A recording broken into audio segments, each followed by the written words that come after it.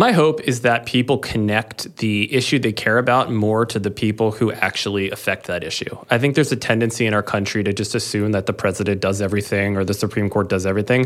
But in reality, the federal government, if you read the book and the Constitution, it's like the federal government is limited. It's only supposed to do a few pretty big and substantial things, but there's so much more power at our state and local levels.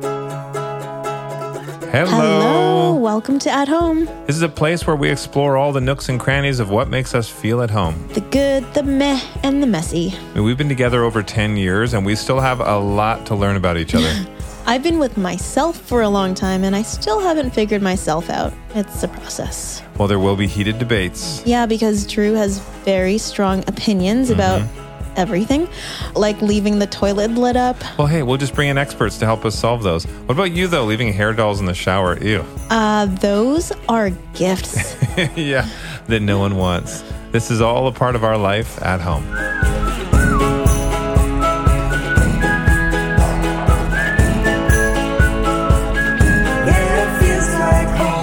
Hello, Hi, everybody. Thank you so much for joining us. I mean, we know that there's a lot on our minds, everyone's minds right now with everything that's happening in the world. Oh, you're getting right into it. I am, yeah. I just wanted to say, the thing for us is this has made us realize everything that's happening with Ukraine, that there's so much we don't know about the history of the different countries, and even here in the U.S., the history of our own country here, we don't understand. Even Canada, where we were born. I was just going to say, yeah. I've never been well-versed in politics, and it feels embarrassing in ways because, we don't have a lack of resources in order for us to learn about it. Mm-hmm. So yeah, that's why we're speaking to today's guest, Ben Sheehan, and going back to everything that's happening in the world, not just in Ukraine, but beyond what's happening here and internationally. I feel like the past few years has just been a really big test of, okay, you feel overwhelmed. What are you going to do about it? Mm-hmm. And everything that happens is like another reminder, like, okay, yes, it's stressful, but we're fortunate to be able to only witness it. So we do need to do something about it. Yeah. So we'll share links on socials as well. Yeah, we have some great links to share. And a big part for us, like we said, it's education and having somebody who understands now this is us looking here within the U.S. To get a little bit more education. That's why Ben's here. His goal is to make regular civic participation, even beyond voting, an everyday thing. Kind of like flossing.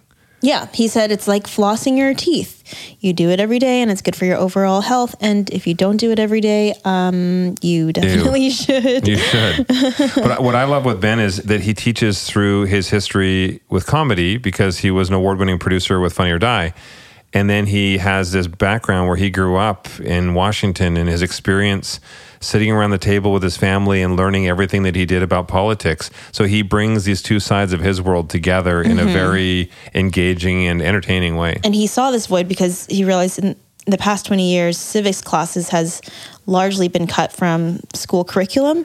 So for us to feel embarrassed, it's not completely our fault because, we aren't fully educated in it, but we have the chance now to be. So he comes up with really clear, non-boring, non-intimidating, and entertaining ways to explain how government works. In fact, he's so good at what he does. In 2016, for the presidential election, he was actually able to get 50,000 people to register that weren't going to register. Cool. And that was through his videos. He posted some comedic videos, and then he had a link. So Ben's written multiple books. OMG, WTF, does the Constitution actually say? And the kid-friendly version, what does the Constitution say?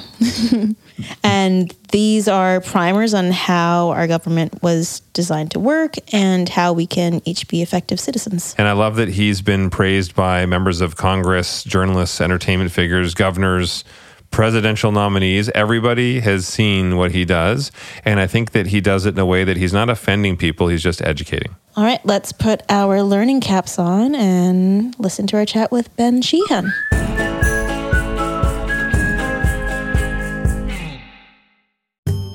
Okay, if ADT wasn't professional enough, now ADT installs Google Nest products with their smart home security systems because ADT believes the smarter the home, the safer the security. I mean, what are they going to do next? They're going to start a country singing career. I would listen to a country band named ADT. Also, I like to know what's happening at our front door from virtually anywhere with my Google Nest doorbell. Just saying. Your Google Nest doorbell? I said our.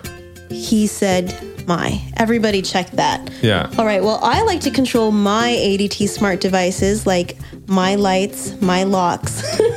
My security system with Google Nest speakers and displays. And I like to say, hey, Google, to get started. Listen, I said ours. I'm all about ours, not mine. Help protect what matters most with all this, plus 24/7 professional monitoring from ADT and a little help from Google. Visit ADT.com to see how ADT can help make your home smarter and safer. Thank you so much for joining us, Ben. This is actually really fun. So our paths have crossed in the past, and now here we are crossing again, but in a whole different light than your Funny or Die days.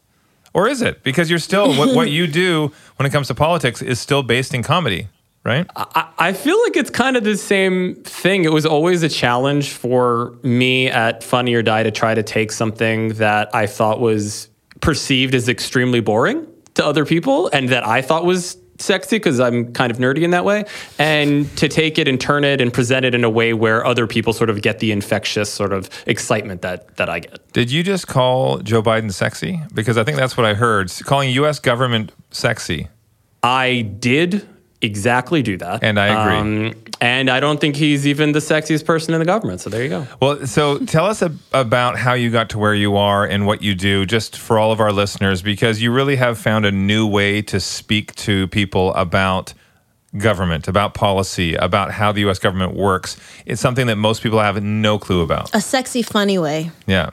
Well, I appreciate that. I guess I have to thank my parents, honestly, at the end of the day, because I was born, for better or worse, in D.C., and I grew up, and this was just the topic, with having two parents that work in the federal government or with the federal government, it was just the topic of at the dinner table every night. So I would be, sort of a fly on the wall, and I would basically get these civics lessons every night over dinner, and I just soaked it in for many years growing up, and then I went off to college to study politics in Atlanta, and then when I came out to LA to work in the entertainment industry, and really my first big job was at Funny or Die, I wanted to infuse politics into a lot of the videos that I did, because like I mentioned earlier, I thought it was a fun challenge to try to take something that on its face seems boring or wonky or stuffy and to try to make it exciting and presentable. So I continued that work after Funny or Die, and I started an organization in 2018 called OMGWTF that was an acronym for Ohio, Michigan, Georgia, Wisconsin, Texas, and Florida, among other things. And we got people hopefully got people to care about races that they may not be paying attention to, like governor or secretary of state or attorney general. What do these people do? Why should we care who they are? What is that? What is the power of that job? And that's when I really noticed that a lot of my friends at events or would just come up to me and start asking me these questions, and they'd always preface it by saying, I know this is a stupid question, but, and then whatever they would say. And this kept happening to the point where I started looking into how we teach civics and government in our schools. And that was like the aha moment where I realized that in the last 20 years, we've been drastically cutting civics and government classes. In fact, today, only 8 states require a year of civics or government at some point between kindergarten and first grade. So everyone who's prefacing their questions with, I know this is a stupid question, but you can stop doing that. It's not your fault. If you didn't happen to have parents who worked in the government that taught you over dinner across a period of many years, and your school didn't teach that, it's not your fault. So don't feel embarrassed. I would have actually ashamed. started with that. Phew. And, All right. and now one thing, you may ask that question to me or Linda when you ask us about Canadian politics, since we're from Canada originally. I know extremely little about Canadian politics, so I will preface that. still be asking that same question. Yeah. Yeah. Well, in 2016, I know that you, for voter registration, I know that you helped like 50,000 voters come to the polls. So your journey when you started with Funny or Die, and as you continued with everything that you do, what was it? Was it sort of every time you had another friend say to you, I know this is a dumb question, or every time you posted a new video and you saw the reaction, is that what kept propelling you forward to continue to learn and grow yourself and find new ways to help people understand the process? I really get a rush, and I'm not quite entirely sure why, but I get a rush of sort of being like a filter for information, because it's not that people aren't interested in a subject like gerrymandering or a subject like the powers of the federal government versus the states. It's just about how you present it. So for example, in 2018, my organization, to get people to understand the power that governors had when it came to approving new district lines, we created a line of jewelry called gerrymander jewelry, where every necklace and pin was in the shape of one of the worst gerrymandered congressional districts in the United States. And we made a real website, gerrymanderjewelry.com, and we actually sold gold and silver pendants, necklaces and pins. And we did like a Jared or like Zales very serious jewelry ad that like wasn't funny, but just played it straight. And I think we got a lot of people based on the amount of views that video got, the amount of communication that was coming into our organization. We got a lot of people to think in a new way about something that they may not have been interested in before. So that is sort of how I see my role, and what I get excited about is to take the boring, wonky stuff and just sort of flip it and mess with it and mix it, and then present it in a way where it may actually be of interest to someone.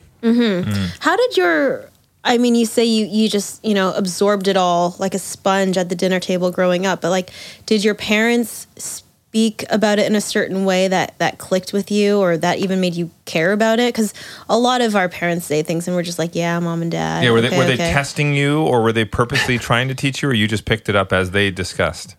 Sometimes it was casual. Sometimes it felt like it was a debate that I should have spent like with a week preparing for my talking points and arguments. But they always wanted to do two things. One was to help inform us a little bit, but they also talked to us as adults.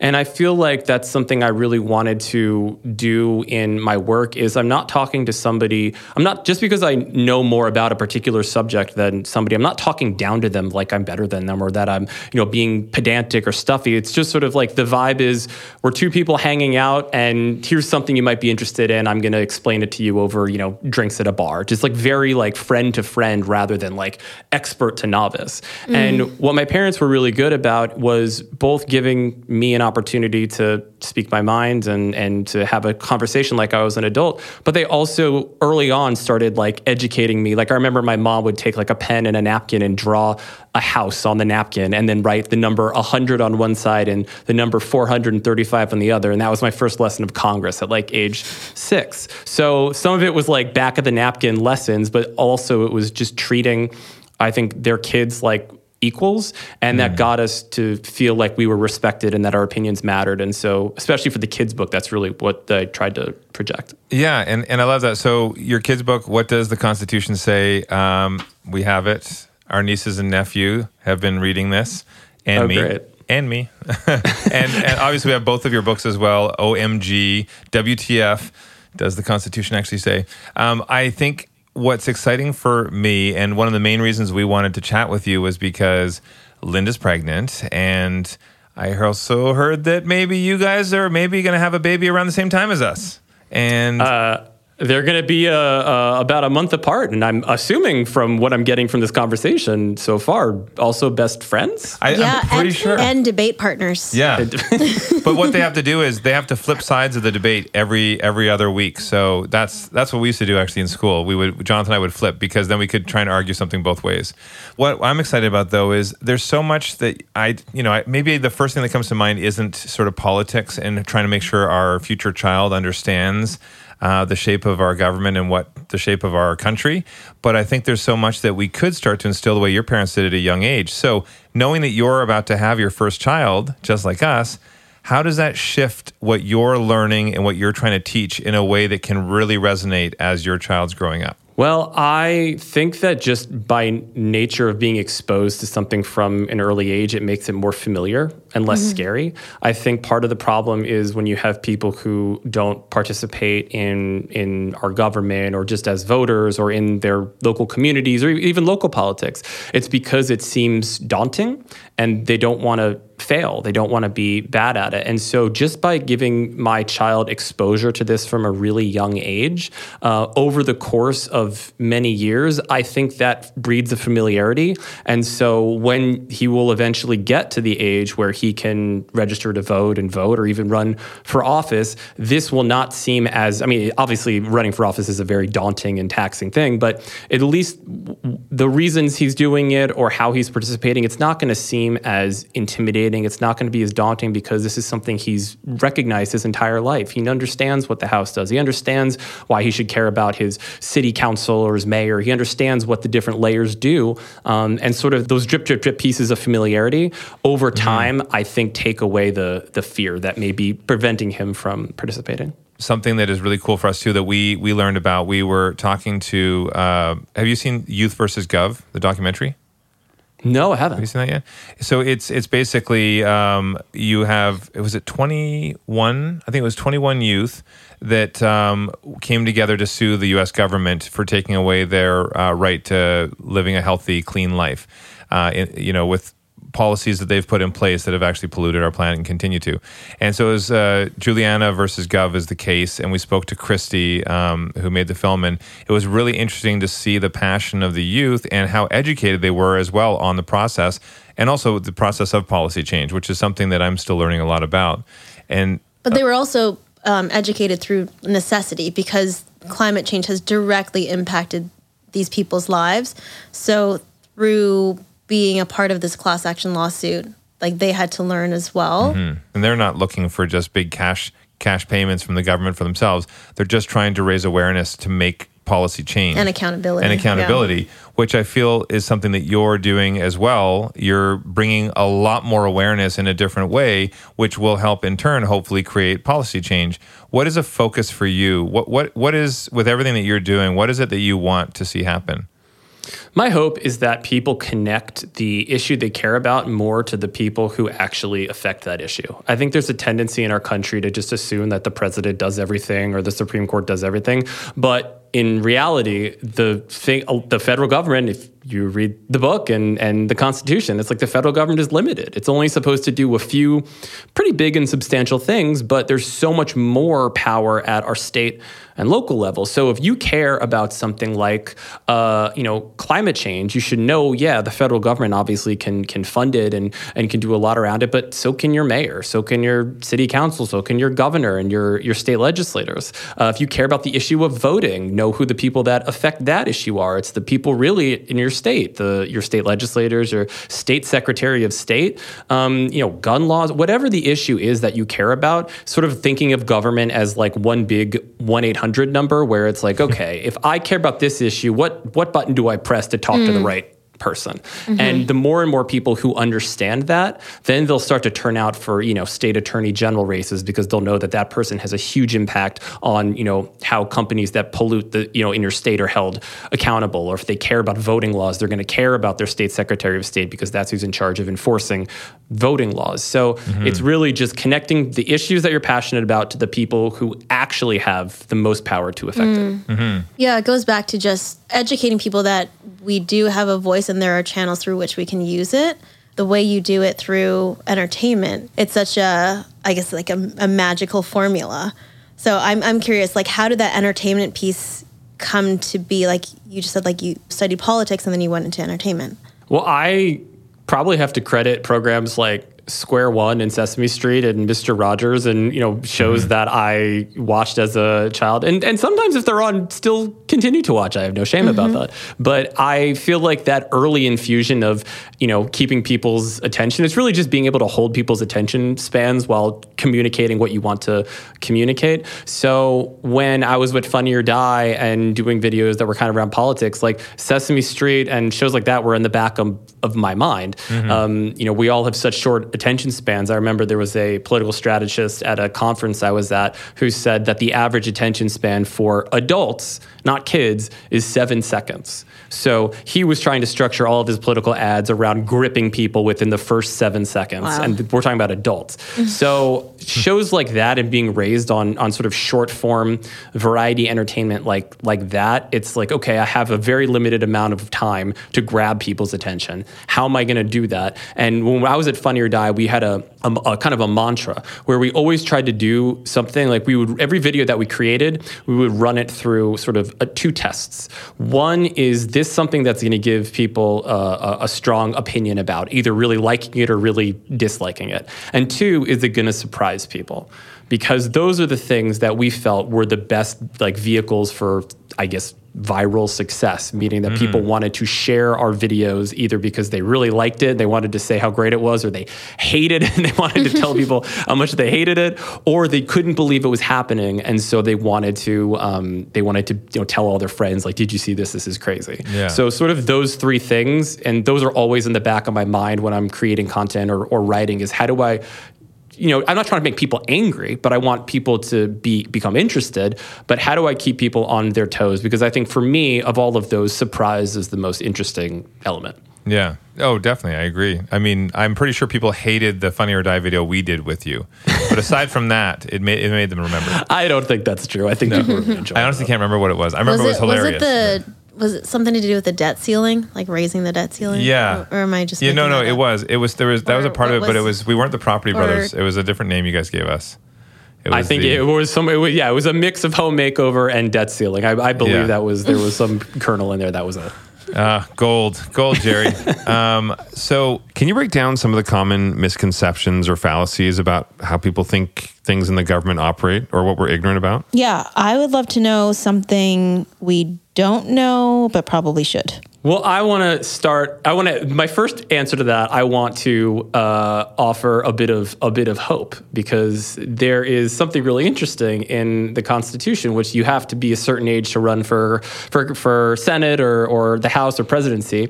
But both of you, in fact, every single person you know, is completely qualified under the Constitution to be a Supreme Court justice, to be Speaker of the House, to be Senate President pro tempore, or an elector of presidents and vice presidents, because there are absolutely no qualifications whatsoever in the Constitution for any of those jobs. You don't need to be a member of the House to become Speaker. You don't need to be a judge or even a lawyer to be on the Supreme Court previously. Oh, wow. So really odd that there are these really high-level positions that have no requirements whatsoever. Doesn't even require it to be American citizens. Oh, really? Yeah, really. Obviously, you have to be a citizen to be a member of Congress or the president or the vice president, but not to be a Supreme Court justice or. But here's the thing, though: is I am a U.S. citizen, but I was born in Canada. So I don't think I'm allowed to be president, but I think I am allowed to be vice president, right? Are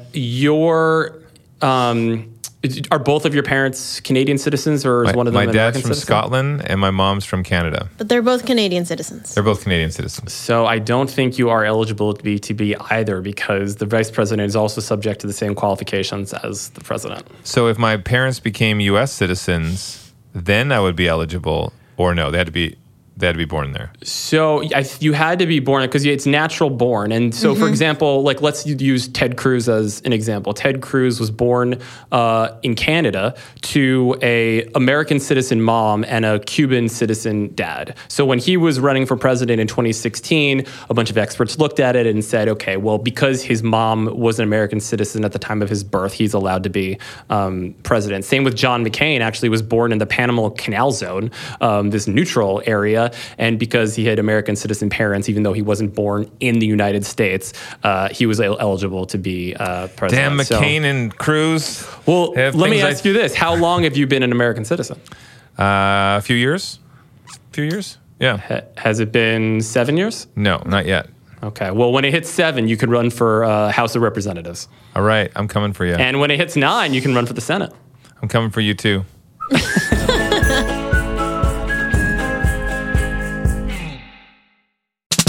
ADT now professionally installs Google Nest products with their smart home security systems, because ADT believes the smarter the home, the safer the security. Help protect what matters most with 24/7 professional monitoring from ADT and a little help from Google. You said that very professionally. I try. Visit ADT.com to see how ADT can help you make your home smarter and safer.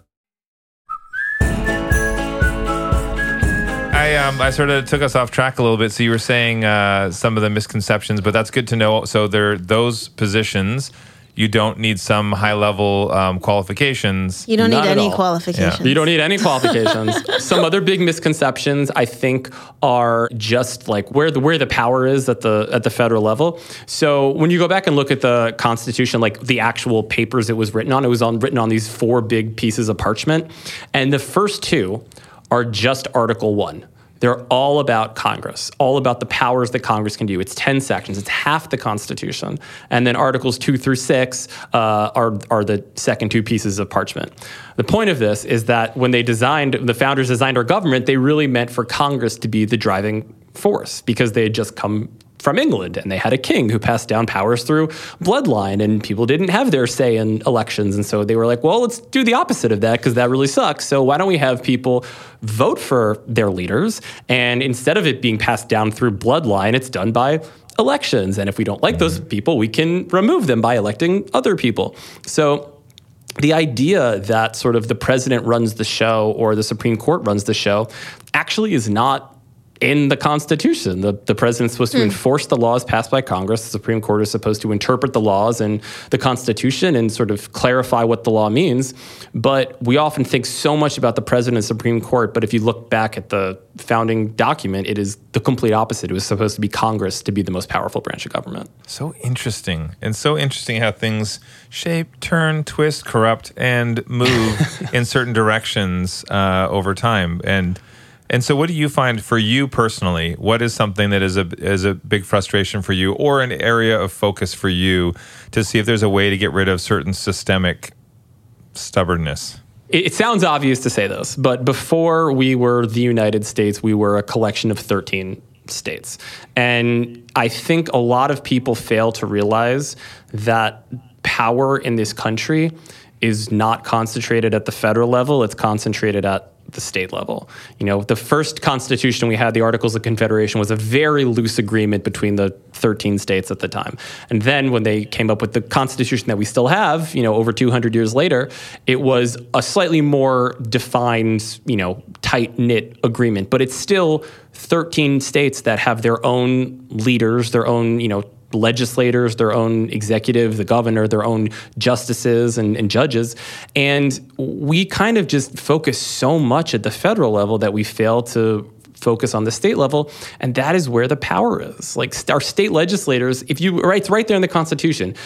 How we vote or who gets to vote in each state is almost entirely up to our state legislators. So we actually don't specify in the Constitution who's allowed to vote. We don't give people a right to vote fundamentally in the Constitution. It's left to each state.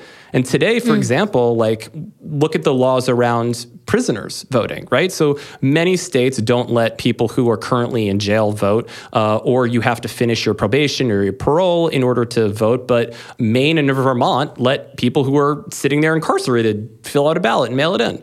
So my biggest frustration is I wish people would sort of, instead of seeing the federal government at the top and then our state and then our local government, understand that it's a bunch of things side by side. And in many ways, our state is actually more powerful than the federal government. Where do you think that perception came from? And was it by design that, the federal government wanted its people to feel that? Or... Well, I try to turn my brain away from conspiracy thinking, although it often goes back there where it's sort of the idea that if you don't pay attention to who actually has the power, then those people can continue to be in power since they're not being held to account. But also, is it maybe not conspiracy as much as it is ego? Sure. Yeah, and if you're not being, if you don't have a strong local newspaper that's sort of, reporting what's happening and calling people out when they're, behaving corruptly, or you don't have people who know, how to follow what's happening in their state and follow whether or not their representatives are doing a good job, then that's, our ignorance can be other people's permanence in their job. So part of it is I think that does benefit people, but also it comes back to civics education. We used to teach this so much in our schools. In fact, back in the 50s and 60s, coming out of World War II, there was this huge renewed national focus on teaching government and teaching civics and understanding what it means to be a citizen. And then in the ensuing decades, that went away. And then after No Child Left Behind in 2002, it started this sort of trend of focusing on reading and math honestly, like ad nauseum over and over, and all these new standardized tests to test kids in reading and math. And, this happened again with every federal and state law, large federal and state law, basically just hammering reading and math. And so civics has been just like chipped away. So we have so little civics that we honestly just focus on the federal government. If we only have half a year to teach people about government, we start with the federal government and we don't really get to the state level or get to the local level. So I think part of it has to do with just not allocating enough time in schools to then move from the federal level and also talk about state and local government. Coming from Canada especially too, I wanted to understand a little bit more of U.S. policy. I wanted to understand a bit more of government structure. And that's one thing that I really love about your book too, both books. And for the kids' book, there's a lot of text in here. I was hoping it was pop-up, but it was a little bit more advanced than I usually read. But anyway, for me, it's been really great because I have come as an outsider. And, I'm somebody who I like to learn and I like to ask a lot of questions. And this is helping clarify for me. But the thing that I find a little frustrating is just stubbornness and people getting into a cycle. And anytime I ever hear, I hear all the time, whenever you're listening to any level of government talking, I hear people say, well, it's always been done this way. And that drives me effing crazy when I hear that statement, it's always been done this way, because that's the way you die. That's not the way that you improve and you evolve and you support each other. So when you see how things are done and you're looking at from our perspective, just as everyday people, what are ways that we can help change laws? Well, I think it's also important to understand that the people who created our country and created our Constitution, they wanted us to change it. The entirety of Article 5 is about the amendments process. They wanted us to adapt it as society grew and values changed and mores changed. They wanted the Constitution to adapt with the times. In fact, Thomas Jefferson, who was not at the Constitutional Convention, he wrote to James Madison, who was one of the chief architects at the Constitutional Convention, and said that Thomas Jefferson thought that we should change the Constitution every 19 years. Not like change it like a brand new Constitution, about every 2 decades, because it was like expecting a coat that you wore as a child to fit you, 20 years later as a grown man. It's like, laws change like we as individuals change. And so we should have our government and our laws and even our Constitution adapt to fit the current times. So when I hear people say that, this is how it's always been, it either sounds like it's like a cop-out, or for some reason they don't want things to change. And so that's the argument. They say, well, it's always been like this, so it should just stay that way. Yeah. Works in their favor, so why change? Yeah. Well, I think for me, it's a matter of learning through empowerment a little bit. Like my mom, I remember her always trying to teach us how to budget something and not just think, I have money in hand, I can spend it on candy or games or whatever it might be.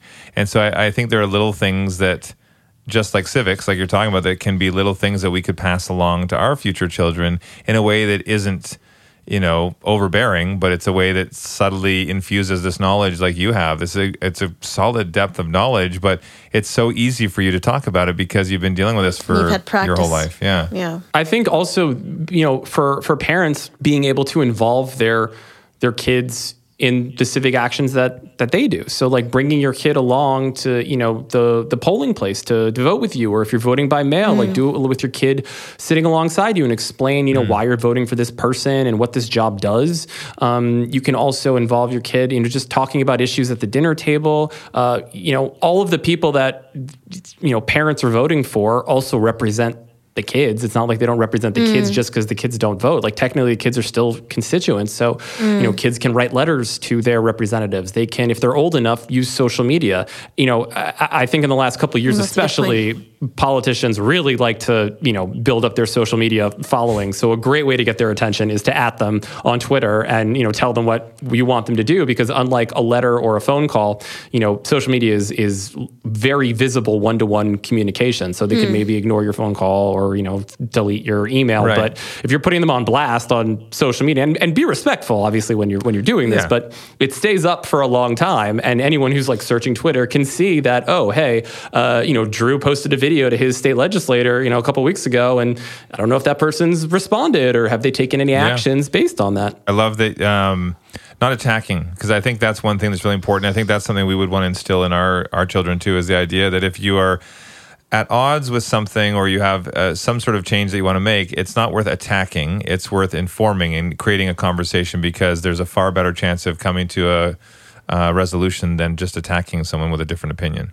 It's also just like basic politeness, like if somebody wants me to do something and they start the conversation by screaming at me, calling me an idiot, and that I'm, evil and destroying the country, and they want to do this, it's like, that's not going to make me like super receptive to what you're about to say next, as it would if it wasn't a conversation between a constituent and a politician. It was just normal people. So, politicians really do like to hear from their constituents. I had this experience a couple days ago. I reached out to my member of Congress about something, very specific that I wasn't sure if he was paying attention to or acknowledging. And I spoke to somebody at his office, and I gave my name and an email address, and I got an email from my member of Congress a few days later.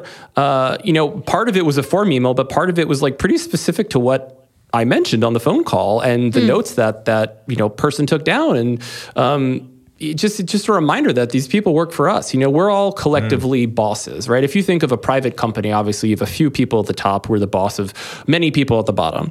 Government is the exact opposite. You have many people at the top, the voters, the constituents, who are the boss of a few people below them, because just like bosses, we collectively, all millions of us, we have an interview process through the campaign. We make hiring decisions at the polls. We pay their salaries, benefits, and expenses with our tax dollars. And then every 2 to 4 to 6 years later, we decide if we want to, re-up their contract. So if you're being a good boss, you wouldn't zone out of the interview process, hire people who you don't know their background, or for a job that you don't fully understand, and then not pay attention for, a few years. That would not be a very successful company, but that's kind of how we run the country. So if we get it back in our minds that these people do work for us, and we are bosses, and we have to kind of be responsible collectively as bosses, then I think flipping that power dynamic in our heads will make us better citizens. Yeah, that is such a great eye-opening analogy, and makes the relationship more clear, rather than, we are just beholden to whatever they impose. Mm-hmm. So in your journey with everything that is important to you, and like you said, the education for people about civics, what has there ever been a time where you felt hopeless? Like a time where you felt trying to encourage people, it's a lost cause? That's so funny, because my last question was going to be like, in your journey and sharing all of this, what has given you hope? So I'm hitting the low, and then Linda's going to hit the high. This is how we do it. I would say what makes me feel a little bit of hopelessness and despair is the sheer level of animosity and vitriol that I see on social media. And I think we've gotten to a place in our society where civil discourse, we've lost the civil. And we've fallen victim to the platforms that we're arguing on. And I think if we have to really step back and acknowledge that these companies make a lot of money based on our arguing. They make a lot of money based on our getting upset, getting us angry, making us feel outraged, becoming addicted to fear and outrage, and engagement on the platform based on those sentiments of fear and outrage is very profitable. And so being angry and vitriolic on social media, it's not benefiting, us, the users. It's benefiting the people who own that company, because it's more engagement and they can sell more ads. And so we have to take a step back and realize that we need to talk to each other as human beings. And if you're trying to convince somebody in person, face to face, how would you talk to them? If someone was trying to convince you of something, how would you want to be approached? And just not falling victim to sort of the trap that I think a lot of social media platforms set for us. What does give me hope is honestly the amount of people, specifically teachers, that have reached out to me about my books, saying that they're using them in class. Parents who have left reviews or messaged me saying that their kid has never been interested in politics before, but they got them this book, and now they stayed up all night reading it and didn't want to put it down, and had so many questions. Also, people who I may not agree with politically, who have reached out to me saying that they appreciated the book. And that was really my goal. Was I'm not interested in trying to sway people one direction or another. If you want somebody to do that, there are plenty of sources out there that you can get, someone trying to convince you of something. But I noticed that when people are having a conversation online or having an argument, and they're not armed with the understanding of how the government actually works, it's hard to have a productive argument. It's like or conversation. It's like two people standing, on a surface, and they're arguing one way or another, and they're not noticing that the surface is like cracking and falling apart, and like they may not have an argument because everything is going to go into a pile of rubble. That's a bit of a violent analogy, but but what I'm saying is like we have to understand how things work in order to work it to our advantage. And I think Linda and I have talked about this as well, is I think there's so much misunderstanding or just ignorance as to how things operate, or sort of your side, my side, and just people forming their opinions on what they think is fact, but it's not. It's just opinion, or it's a secondhand opinion of somebody else, and it's not fact. And I think several times I've caught myself, not even on a political level, but just myself, I'm regurgitating something that I was told and thought was truth, and it's not. It's just somebody's opinion, and all of a sudden I realize my whole argument has no basis. And so I think that's been a good thing for me to understand, to take a breath, do a little bit more digging before I try and get into, forcing my opinion or agenda. Not that I ever want to force that on somebody, but... Anyway, well, thank you so much I have a million other questions for the record, just so you know. We are definitely doing lunch or something. So that I would love that. I'm happy to answer them. Yeah, but I really appreciate this. And I do think when we look at a lot of what we've talked about on At Home with communication, within our community and communication within our family, there's so much that I'm getting from everything that you're saying, and how we can learn and grow as united, as a country that is all the way down to this small level of where we are ourselves. There's a lot that I'm learning that can help us there as well. So I appreciate that. Oh, it's my pleasure. This has been a treat to talk to you both. Yeah, I love that all this, conversation around civics, which can seem very daunting, can all start at home at the dinner table as you did, as you had when you were a kid. We do a speed round at the end of all of our chats, so if you're ready for some hard-hitting questions. Okay, lay it on me. All right. What meal makes you feel at home, and who cooked it? Well, anything that my wife cooks is delicious, but she does cook vegan food. So if it is not vegan food, then it is sushi takeout from Osawa. Oh, I'll take it. Best thing your parents taught you? Why I should care about who represents me. What is a memorable growth moment? I would say I got in trouble for something in high school. And I think just learning early on the ability to apologize and how to apologize for something, and how to listen to someone and have that information help change your mind about something is an incredibly valuable lesson. I know this is a speed round, but just one really quick thing. It's like we watch, people arguing on cable news. It's like no one ever stops and says, hey, that was a really good point. Yeah, I'm looking at it differently now. Everyone's on there to argue. Yeah. So the art of on one level, apologizing for something you did wrong, but also just listening and being receptive to new information and being willing to change your mind, I would say was a huge growth moment learning for me early on. It's major. I know this is speed round, but I still have to sideline on that point. I can't remember where it was. Maybe you'll remember, Linda, but there were two politicians. I can't remember what state they were in. They were both running, Republican, Democrat, and they decided to change the way they were doing it, and they ran supporting each other, just saying, there are both valid points on either side of the fence here. We want you to pick who you feel is the best to represent you, and we'll go with your opinion. But they didn't do the typical high school popularity contest, bad-mouthing and slander campaigns, and I find that is so refreshing. Mm-hmm. So refreshing. Also, like what you and your brother did, you said that you guys would switch arguments and take different arguments. Like that's also a really good way to build, not just empathy, but understanding where the other person is coming from by arguing from their point of view. Canada, UK, USA, government systems, structure.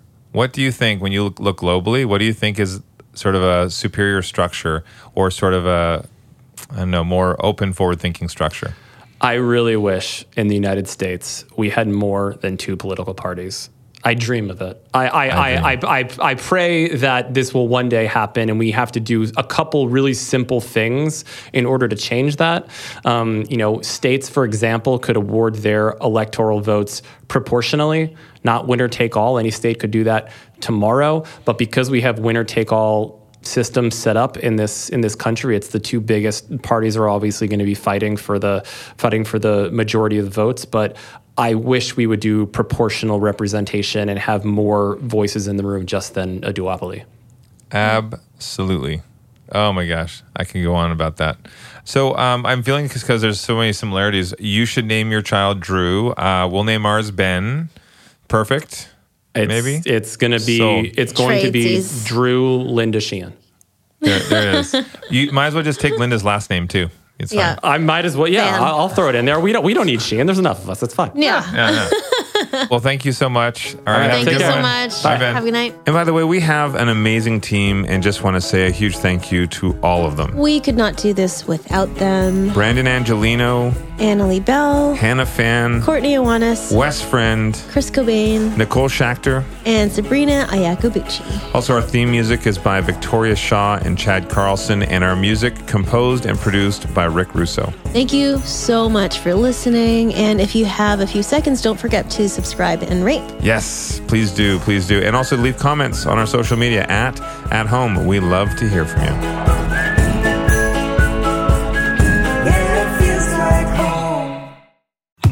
Dun, dun, dun, dun. ADT now professionally installs Google Nest products with their smart home security systems because ADT is awesome and believes that the smarter the home, the safer the security. I can't wait to see what they do next. They're going to put Google Nest doorbells on the moon.